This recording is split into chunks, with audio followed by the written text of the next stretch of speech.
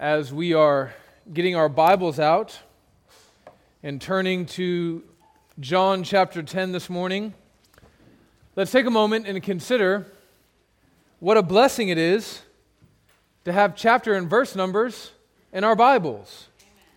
Right? Thank the Lord for the men who dedicated their lives to helping us have a more user-friendly way of reading Scripture.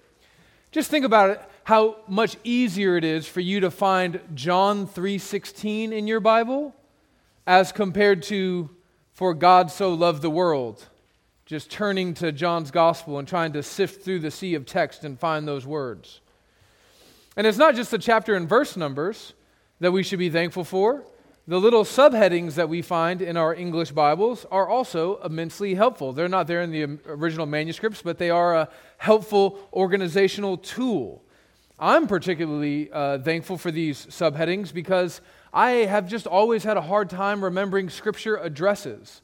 So what that means for me is that as I serve the church as a pastor and I'm constantly pulling out God's Word to teach, I kind of have to navigate my way to what I'm looking for by using the subheadings. I generally know what book something is in and then roughly which chapter it's in, but usually I have to kind of find my way there by looking at the subheadings.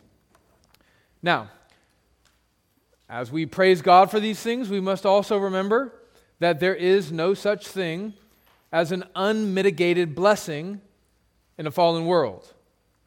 Subheadings are useful, but they can also be misleading. Sometimes when we see a new subheading in our Bible, we mistakenly think that there has been a change of subject. Right? We think that there's been a break in the story when in fact there hasn't been. That may be the case for you, members of 6th Avenue, as we walk through John's Gospel and as we move out of John chapter 9 and move into John chapter 10, you may be inclined to think, oh, last week was John 9, the blind man, and this week is John 10 with the subheading, the Good Shepherd. So new week, new sermon, new chapter, new subheading, new story. But that's not right.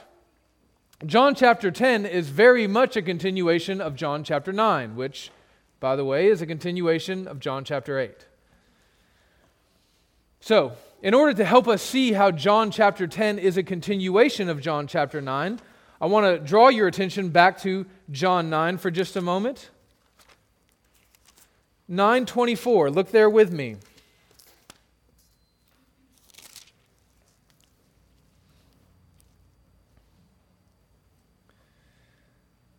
So for the second time that's the Pharisees, called the man who had been blind and said to him, "Give glory to God. We know that this man," referring to Jesus, "is a sinner." So here we see the Pharisees calling on the blind man to agree with them in their profession of no faith. That Jesus is in fact not divine, that he is actually a sinner. Now, look at John chapter 9, verses 36 through 38.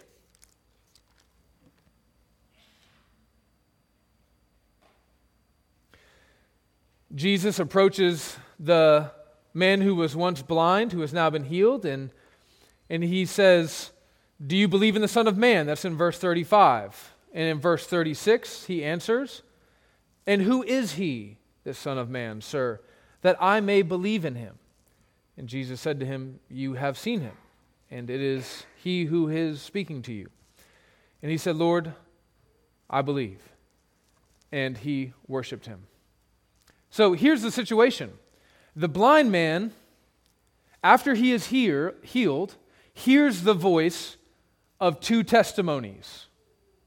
It's as if he's a sheep, and there are two shepherds calling out to him, each one saying, "Come and follow me." The Pharisees are saying, "Follow us. Jesus is not God. He is in fact a sinner. Listen to our voice. Come along with the rest of our flock and be in agreement with us." The other voice is the voice of Jesus. And Jesus says, "I am the Son of Man. I am the Savior of Israel. I am Lord and God. Follow me. I am the Messiah." So whose voice should the blind man listen to? The voice of Jesus or the voice of the Pharisees. And we see in verse 38 that he chooses to follow Jesus. He chooses to ignore the voice of the Pharisees. It's as if he doesn't even recognize their voice. And he decides to follow Jesus. Why? Well, that's the heart of John chapter 10, verses 1 through 20. So let's read it together. John chapter 10, verses 1 through 20. Truly, truly, I say to you, he who does not enter the sheepfold by the door, but climbs in by any other way, that man is a thief and a robber. But he who enters by the door is the shepherd of the sheep. To him the gatekeeper opens. The sheep hear his voice, and he calls his own sheep by name and leads them out. When he has brought out all his own, he goes before them, and the sheep follow him, for they know his voice. A stranger they will not follow, but they will flee from him, for they do not know the voice of strangers. This figure of speech Jesus used with them, but they did not understand what he was saying to them.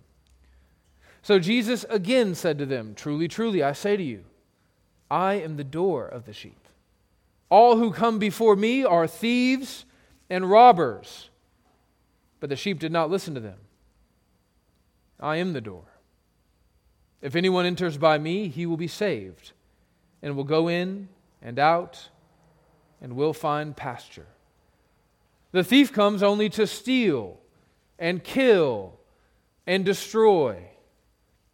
I came that they may have life and have it abundantly. I am the good shepherd. The good shepherd lays down his life for the sheep. He who is a hired hand and not a shepherd, who does not own the sheep, sees the wolf coming and leaves the sheep and flees, and the wolf snatches them and scatters them. He flees because he is a hired hand and cares nothing for the sheep. I am the good shepherd. I know my own, and my own know me, just as the Father knows me, and I know the Father. And I lay down my life for the sheep. And I have other sheep that are not of this fold. I must bring them also, and they will listen to my voice. So there will be one flock, one shepherd. For this reason the Father loves me, because I lay down my life, that I may take it up again. No one takes it from me, but I lay it down of my own accord. I have authority to lay it down, and I have authority to take it up again. This charge I have received from my Father. And there was again a division among the Jews because of these words. Many of them said, He has a demon and is insane. Why listen to him? And others said, These are not the words of one who is oppressed by a demon. Can a demon open the eyes of the blind? This is God's holy, inspired, inerrant, and infallible word. It's completely sufficient for all that we need pertaining to life and godliness. Amen? Amen. Let's pray. God, we need you to be with us this morning.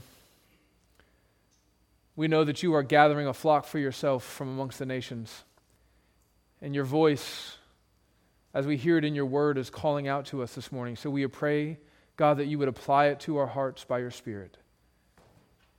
In your Son's name we do pray. Amen.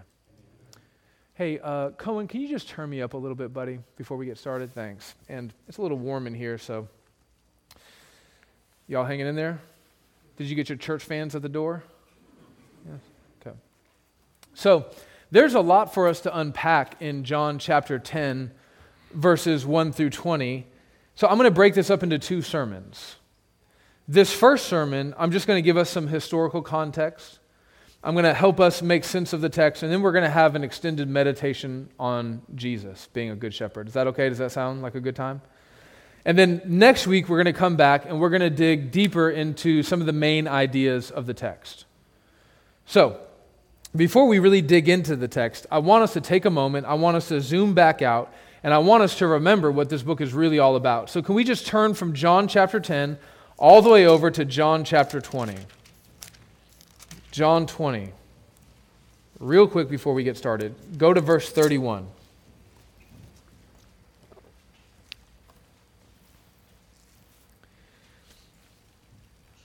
Speaking of the content of everything that's here in John's gospel, John says, "These things are written so that you may believe that Jesus is the Christ, the Son of God, and that by believing you may have life in His name."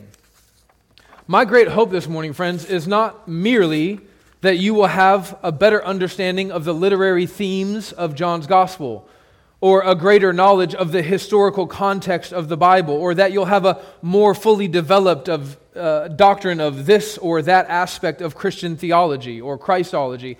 I do want those things for you, but I don't merely want those things for you. My great hope this morning is that as you hear the voice of Jesus speaking to you from His Word, that you will believe that Jesus is the Christ, the Son of God, and that by believing you may have life in His name. May anyone who has ears to hear what God has to say to them this morning.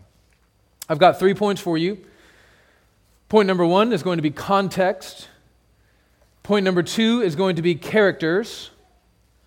And then point number 3 is going to be considerations, which I just did for the sake of alliteration.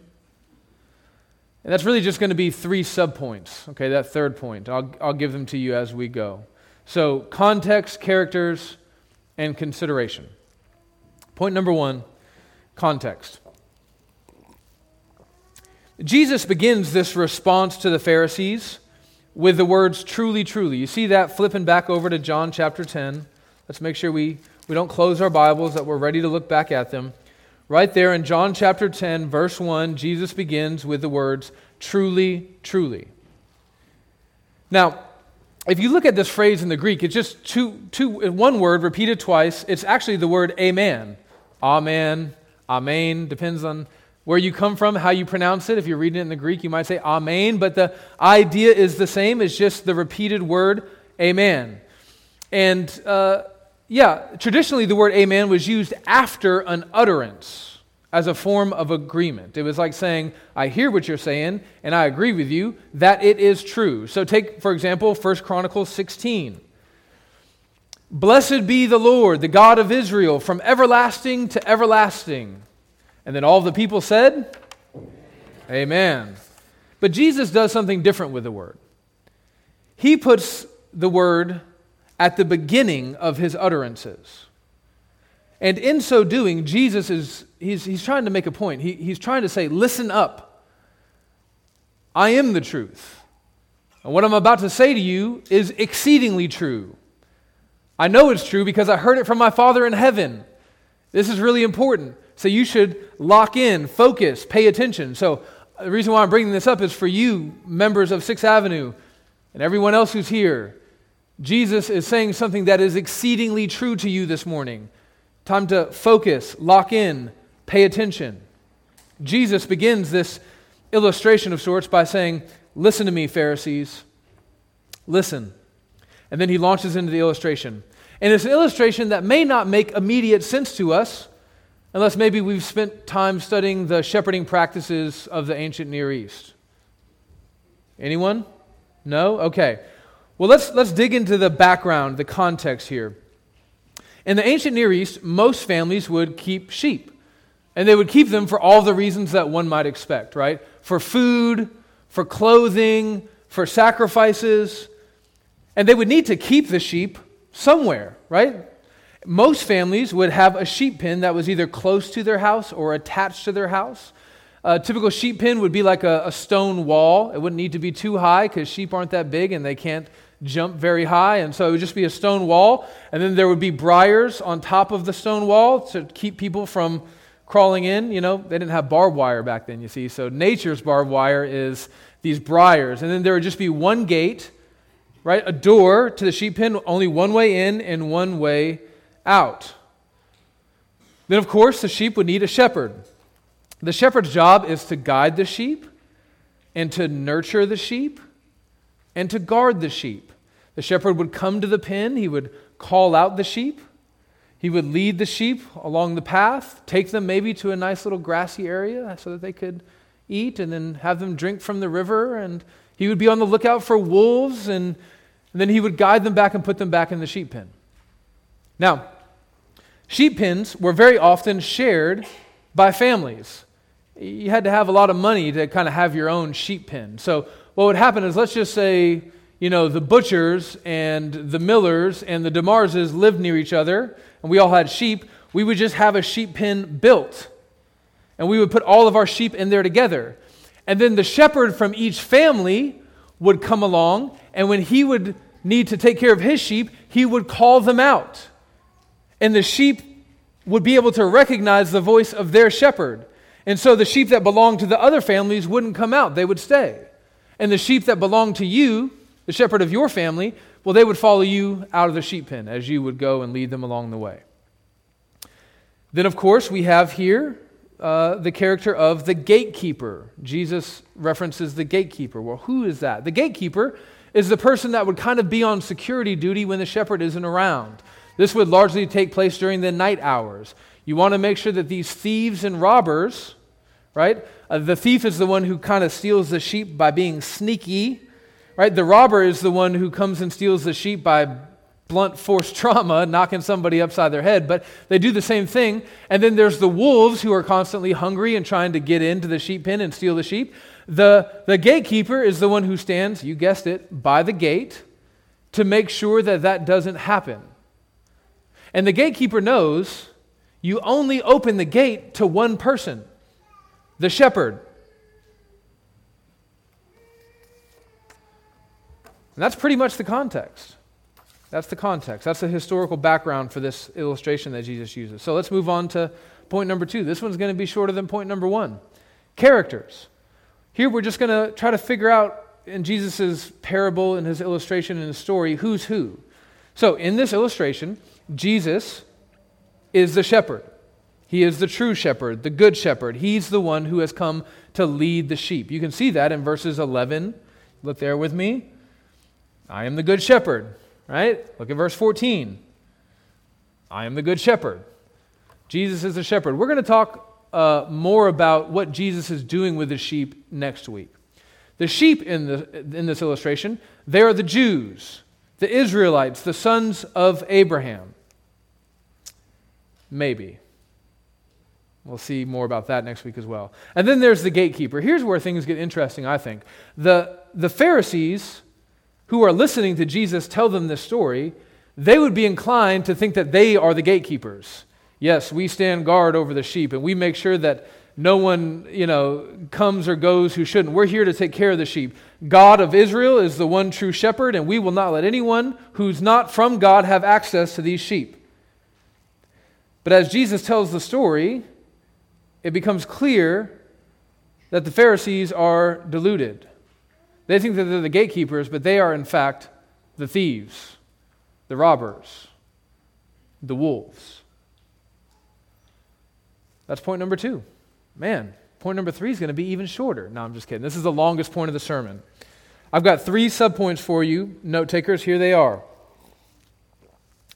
First subpoint is the God shepherd. Subpoint number 2 is the good shepherd.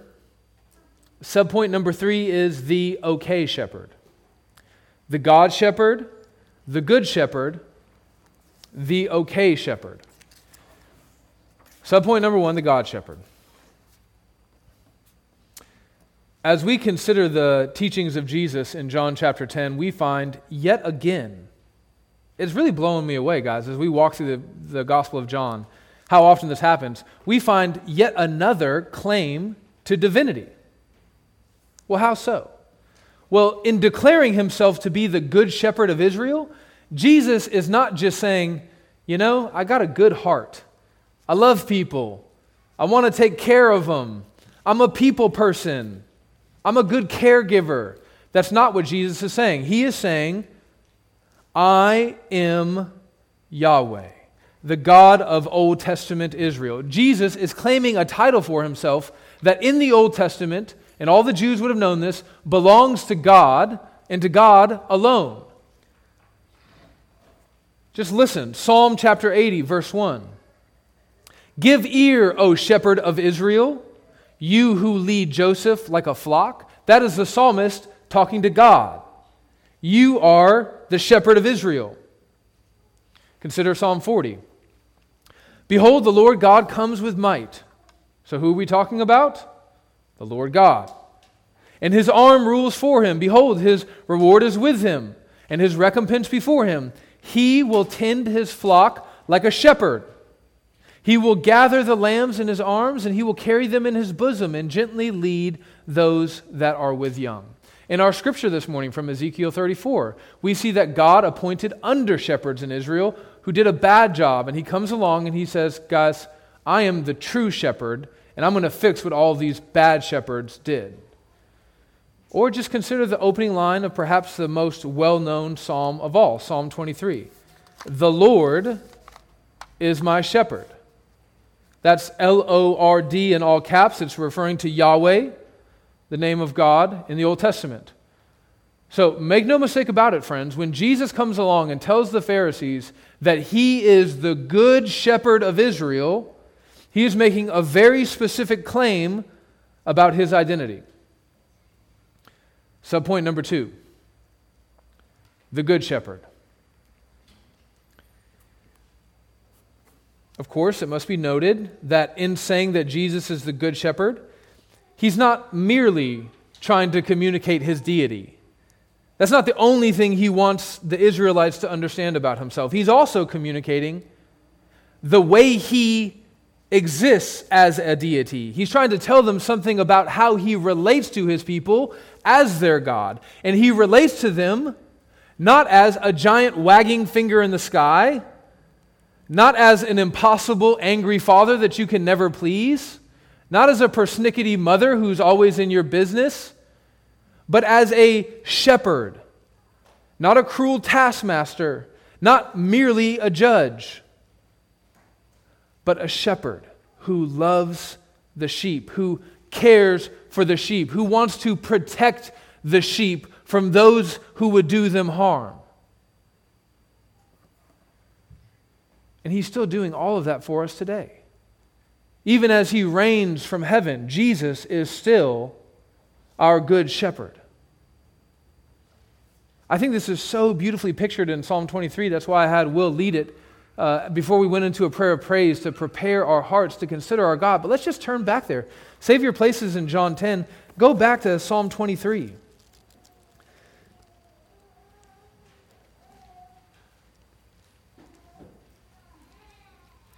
Friends, I know that we are all inclined to let our understanding of God be shaped by our earthly experiences. But our understanding of who God is needs to be primarily shaped by His Word. How He has revealed Himself to us. And this is just a really sweet revelation from God about His nature and character. Psalm 23. The Lord is my shepherd. I shall not want. He makes me lie down in green pastures. He leads me beside still waters. He restores my soul. He leads me in the paths of righteousness for His name's sake. Even though I walk through the valley of the shadow of death, I will fear no evil, for You are with me. I love that he's speaking about God, and just halfway through the prayer, he can't talk about God anymore. He has to just start praising God. He has to talk directly to Him. He's like, God, You are this. God is like this, and God is like that. And he's like, no, I need to say this to You. You, God, are with me. Your rod and Your staff comfort me. You prepare a table before me. In the presence of my enemies, You anoint my head with oil. My cup overflows. Surely goodness and mercy shall follow me all the days of my life, and I shall dwell in the house of the Lord forever. Amazing. So, my question for you this morning is, do you believe this? Brother Christian, sister Christian, is this how you think of God? Do you see Him as your very good shepherd? Do you believe that in Christ Jesus you shall not want? Do you believe that because your good shepherd loves you so much that he gave his life for you, that he will give you every good thing that you need? Now listen to what I said, every good thing that you need. Not everything that you think is good, not everything that you think you need, but everything that your soul will need to prosper and prosper eternally. Do you believe that God desires to give you good rest in green pastures? I know we live in a concrete jungle, even in Decatur, Alabama, but if you've never laid down in a beautiful grassy meadow on a warm spring day, you probably don't understand this language here. But if you ever have gotten to do that, just get back out to nature. Just go to Wilson Morgan Park when it's quiet and no kids are out there, or maybe go out to the refuge or find somebody who has some land and just go lay down in the grass and turn off your phone and rest. That's what God gives to us, and he delights to do that. He delights to refresh us and to restore our souls. Said another way, in the form of a question, do you feel like God is refreshing you? Is your relationship with God toxic?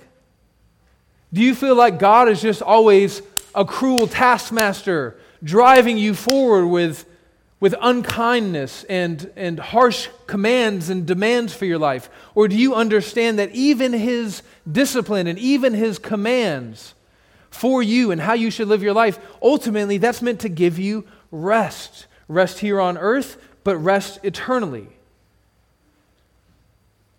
Do you feel like God is a burden to you in your existence, or do you feel like he is the only thing that allows you to keep going? Do you believe that Jesus will not let you stray, as the psalmist says, that he will not let you stray to the left or to the right, that he will make sure that you stay along the path? You see, what's happening here is he's picturing us as dumb sheep. And we are. And we're trying to get from one place to another safely, and we can't. We're going to veer off the path. And he says, no, I'm here to make sure that that doesn't happen. I'm going to take care of you. We're going to get there. The psalmist says that he's made brave in God. He says, I will fear no evil. I'm walking through the valley of death here.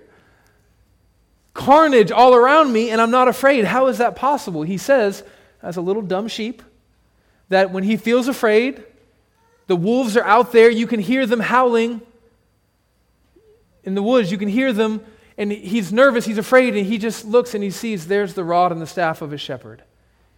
He goes, they can't get me. They can't get me. Are you made brave in God? Friends, do you understand that we are still walking through the valley of the shadow of death? That Jesus has sent us out as sheep amongst the wolves? That there is much to be afraid of, but because Jesus is walking with us and leading us through this valley, we don't have to be afraid. No fear-based parenting. No fear-based church leadership. No fear-based husbanding. No fear-based political engagement. No fear-based pursuit of holiness. We don't have to be afraid because Jesus is our good shepherd. It changes everything. Friends, do you understand that Jesus is not a begrudging shepherd? He's not a hired hand. He owns us. He loves us. He delights to be with us. Look at John chapter 10 again. Go back there. John chapter 10, verses 11 through 13.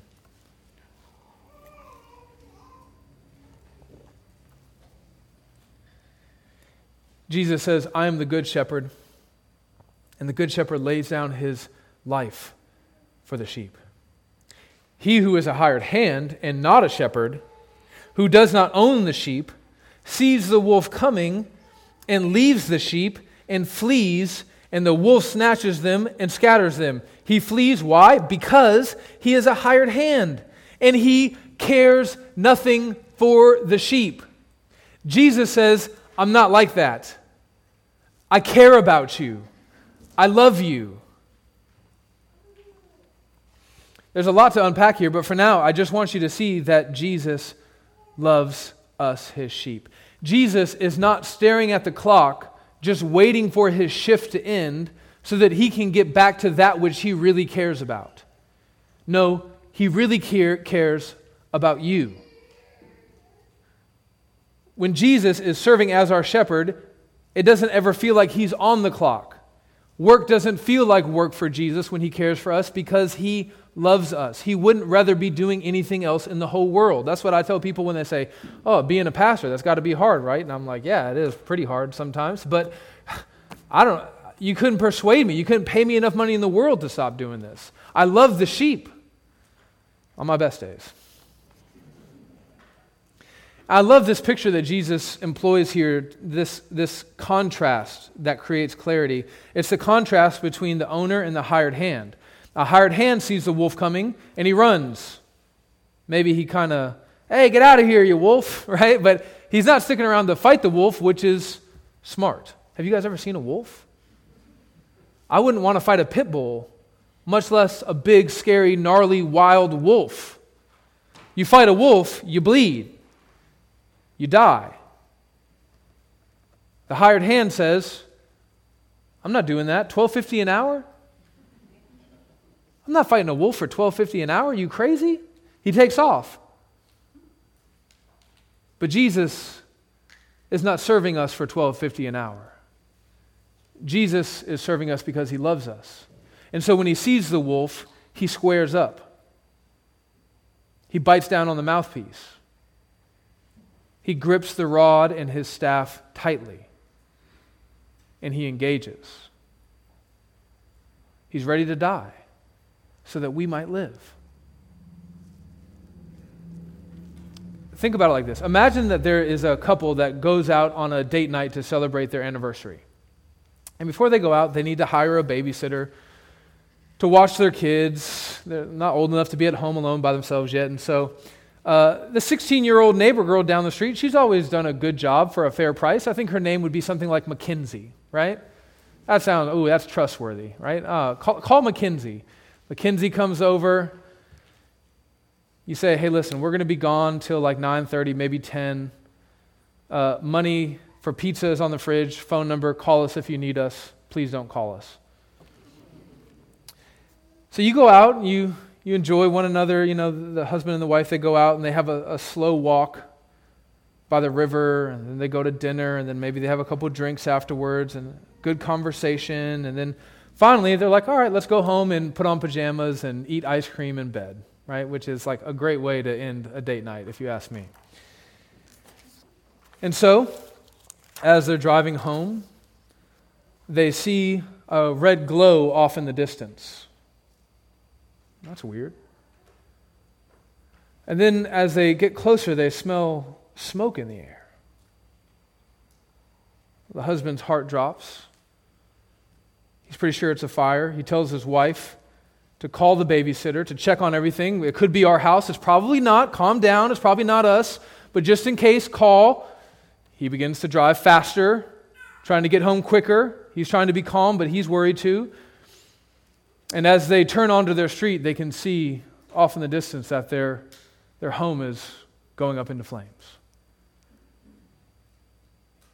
Pedal to the metal, floors it. He tears into the driveway. The husband, he jumps out of the car. He runs towards the house, and as he does, the babysitter comes running out, and she is screaming, and she is crying, and her face is black, and she says, I tried to get to him, but there was just so much fire and smoke, and I tried, I just couldn't get into him. And the dad, he's not waiting around to hear that. He didn't even hear a word she said. All he heard was that the kids are in the house, and he takes off into the house. No protection. Fire, smoke, it doesn't matter. My kids are going to die.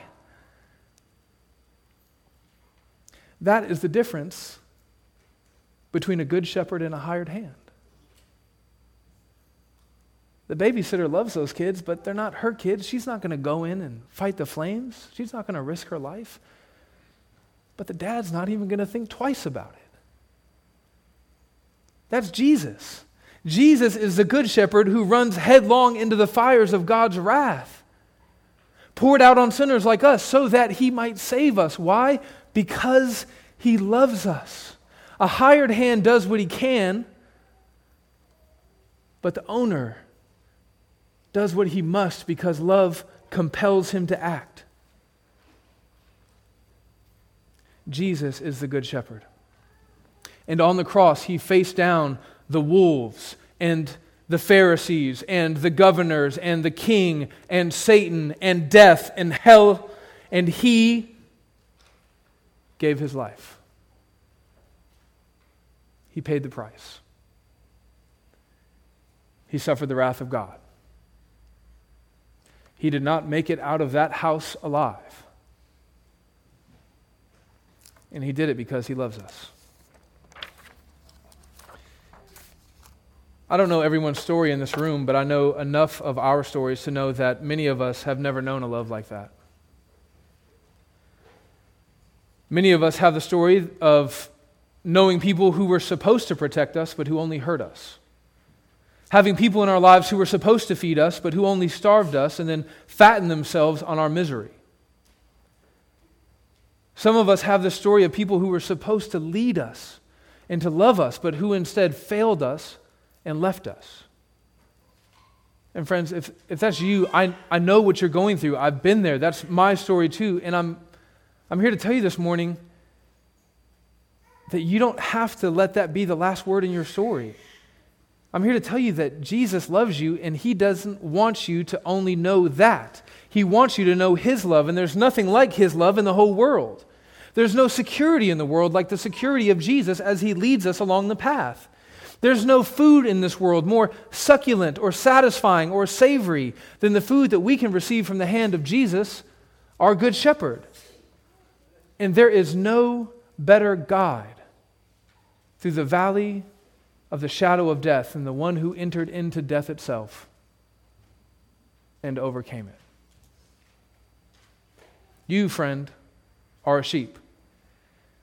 And you are going to follow someone's voice, whether you realize it or not. This world is full of voices calling out to you, follow me, follow me. Are you going to follow the voice of the false shepherds, of the hired hands, of those who don't actually love you, who don't care about you, who just want to use you up, who want to chew you up and spit you out, who really only love themselves and only love you insofar as it serves them? Or are you going to follow Jesus, the one who loved you enough that he gave his life for you as a ransom to buy you back to God? Can you hear his voice? Subpoint number 3, the okay shepherd. This is where most of our application this morning is going to be. We've already established that Jesus is the true shepherd, but he also appoints something called under-shepherds in the church. Those are your pastors. The word pastor is just the Latinized version of the word shepherd. According to Scripture, all pastors are shepherds, or at least they should be. You'll be thinking, Sean, I came from a church where I had a pastor and he didn't shepherd me very well. I'm sorry. He's derelict in his duty. What we read in Ezekiel 34, all those rebukes, that's aimed at that pastor who didn't shepherd you and care for your soul. But pastors in the church are supposed to shepherd the sheep. They're supposed to imitate Jesus. You can see that in 1 Peter 5. Turn there with me. 1 Peter chapter 5. If you're not super familiar with Scripture, 1 Peter is towards the back of the New Testament.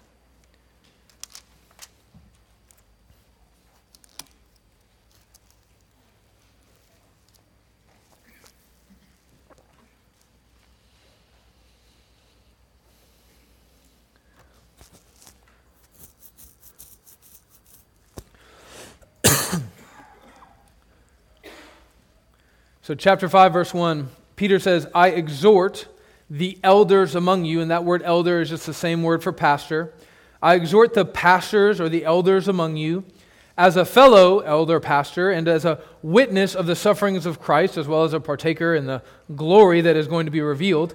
Shepherd the flock of God that is among you, exercising oversight, not under compulsion, but willingly, as God would have you, not for shameful gain, but eagerly.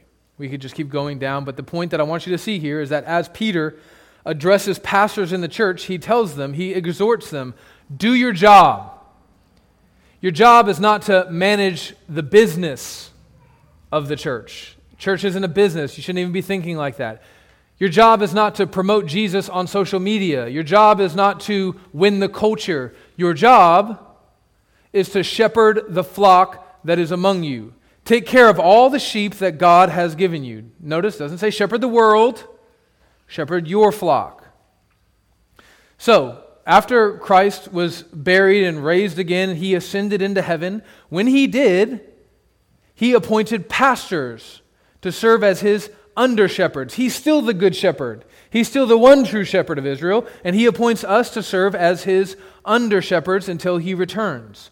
You can see that in a few verses later. Look at verse 4, if you're still in 1 Peter chapter 5, verse 4. And when the chief shepherd appears, you will receive your unfading crown. So Jesus is gone. He appoints us as under-shepherds until he returns. So,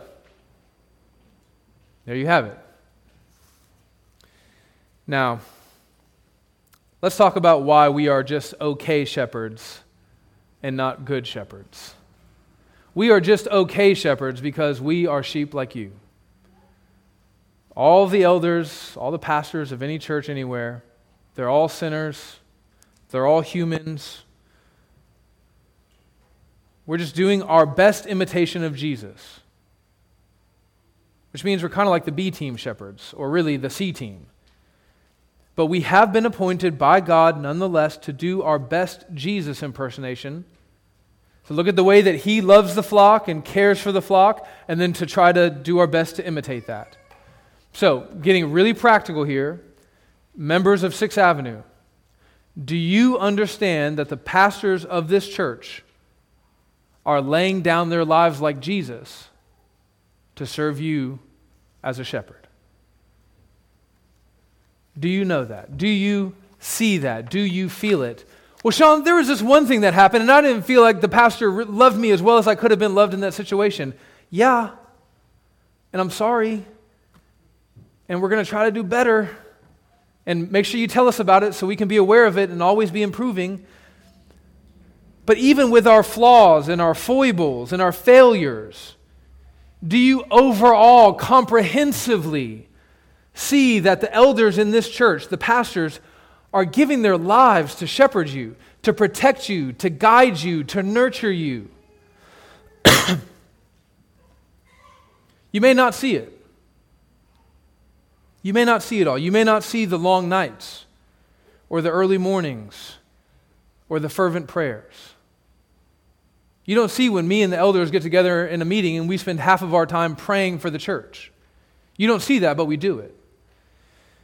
You may not see the difficult one-on-one conversations that we have where we have to exhort or rebuke a member, or just the abundance of conversations we have where we very often encourage the members.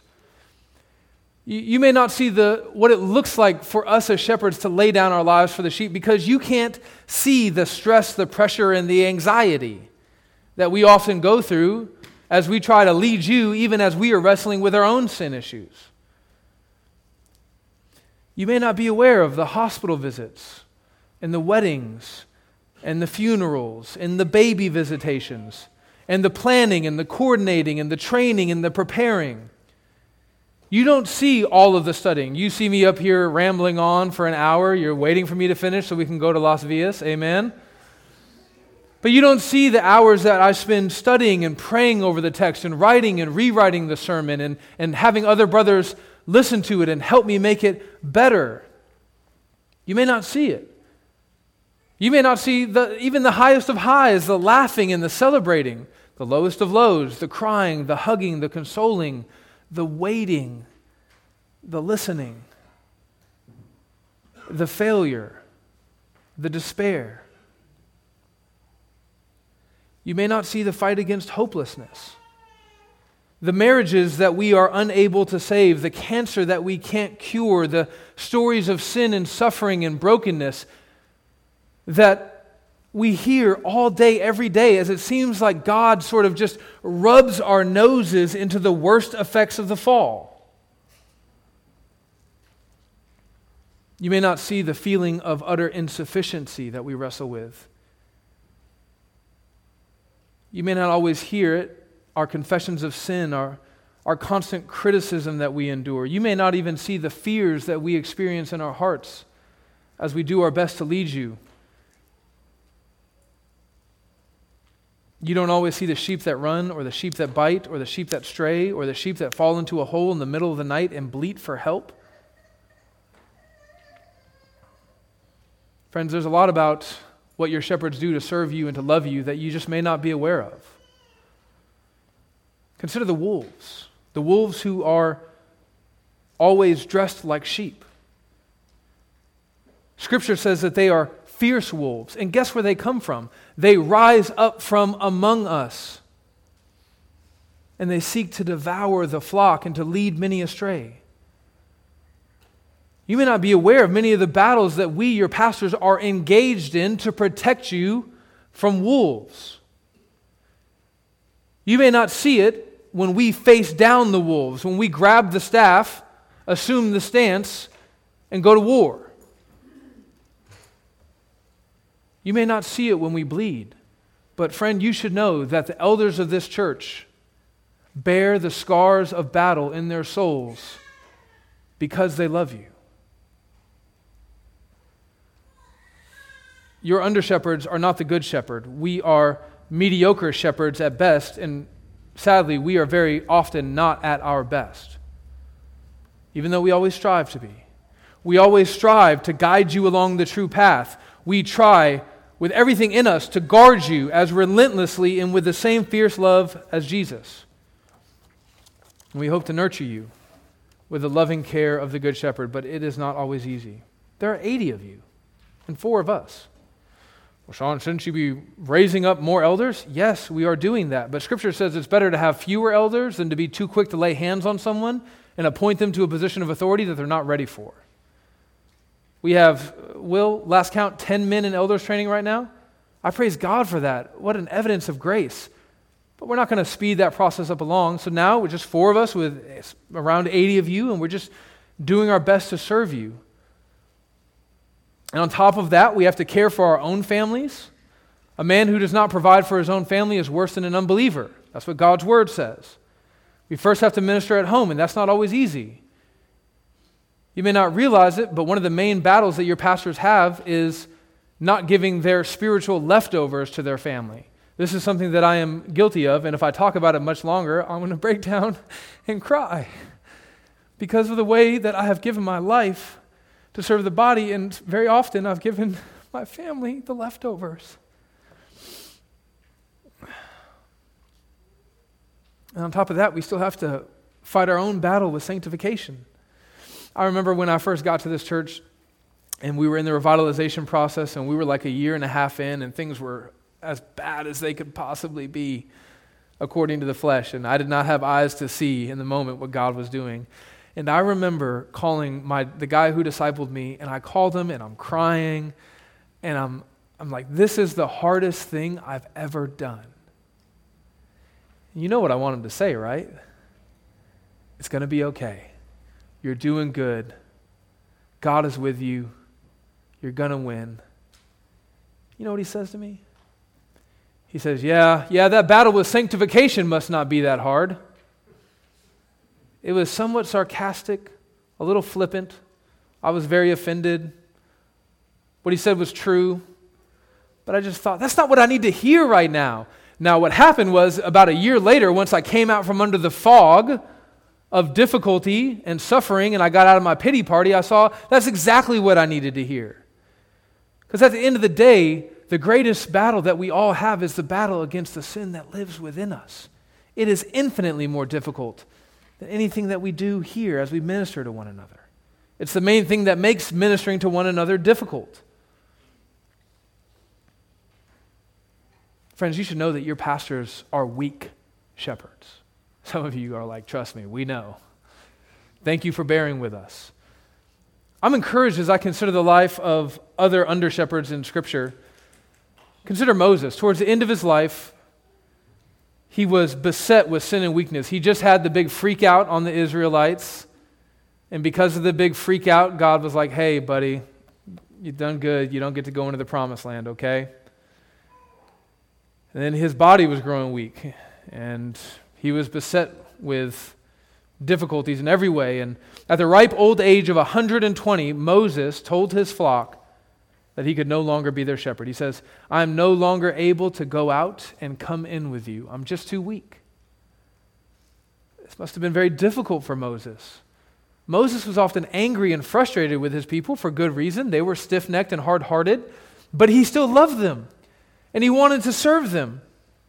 And it was difficult for him to think about laying down his crook, setting aside his staff to go to be with the Lord and leaving the sheep behind. He was anxious for them. God, what are they going to do without a shepherd? Not what are they going to do without me? What are they going to do without a shepherd? And so he goes to the Lord in prayer in Numbers 27. He says, let the Lord, the God of the spirits of all flesh, appoint a man over the congregation who shall go out before them and come in before them, who shall lead them out and bring them in, that the congregation of the Lord may not be as sheep that have no shepherd. Moses couldn't stand the thought of the sheep being weak and vulnerable and exposed without anyone to lead them and guide them and nurture them and protect them. So he went to God and he said, appoint them a shepherd. Friends, do you know that Jesus prayed that same prayer for you? Do you know that right before Jesus went to the cross, he went to the Father in prayer and he said, Father, I've done everything that you've asked. I've gathered these sheep to me. I've cared for them. I've trained them. I've prepared them. But I don't want to leave them as sheep amongst the wolves. So send help. And he did. He sent the Holy Spirit. And then he sent shepherds through whom the Holy Spirit works in the life of the church. Which means that pastors, listen, I know that I could, Sean, isn't this a conflict of interest? You're standing up there, you're a pastor, you're saying what you're about to say. Listen, whether I'm here or not, I want all of you as Christians to just understand this general truth. Pastors are a gift to the church, given to her so that she might grow up into the fullness of the image of the Son of God. Do you feel that way about your pastors? Do you feel like they are an indispensable gift, not only for your individual Christian life, but for the life of our church here together? Romans 13 tells us to give honor to whom honor is owed. So when was the last time that you made an effort to show intentional honor to the pastors of your church? Guys, if you know me, you know I'm not up here wanting you to come and pat me on the back after this, right? I honestly feel very loved and encouraged in this church, but this is still a worthwhile question to ask. When was the last time that you intentionally honored your pastor and recognized them as a good gift to this local church? As we close, I want us to consider Moses again. Moses prayed for another shepherd for Israel after his death, and the Lord heard his prayer. Most immediately, the Lord appointed Joshua, and Joshua would lead Israel, the flock of God, into the promised land. But you know the story. We just talked about this in the book of Judges. We talked about how Joshua was sinful, just like every other shepherd of Israel. He was weak. He was a jar of clay. He was lowly. He led the people into the promised land, but they couldn't secure it, and they couldn't sanitize it, and they didn't keep it, and then Joshua died. You see, friends, what we need is a true shepherd. A shepherd who won't die. A shepherd who isn't weak. We don't need the shadow, we need the reality. We need a perfect shepherd. A shepherd who will never fail his sheep because he's incapable of failure. We need a shepherd who's greater than Moses, greater than Joshua, greater than David. A shepherd greater than Paul or Peter or Calvin or Luther or Grimke or Spurgeon or Piper or Dever or Platt or Washer. We need the chief shepherd, the good shepherd, the true shepherd of Israel. We need the shepherd of Psalm 40. And I love the way it begins. Right in verse 10, it says, behold, right? Like, don't just analyze him. He's the King coming in glory. Behold him. The Lord comes with might, and his arm rules for him.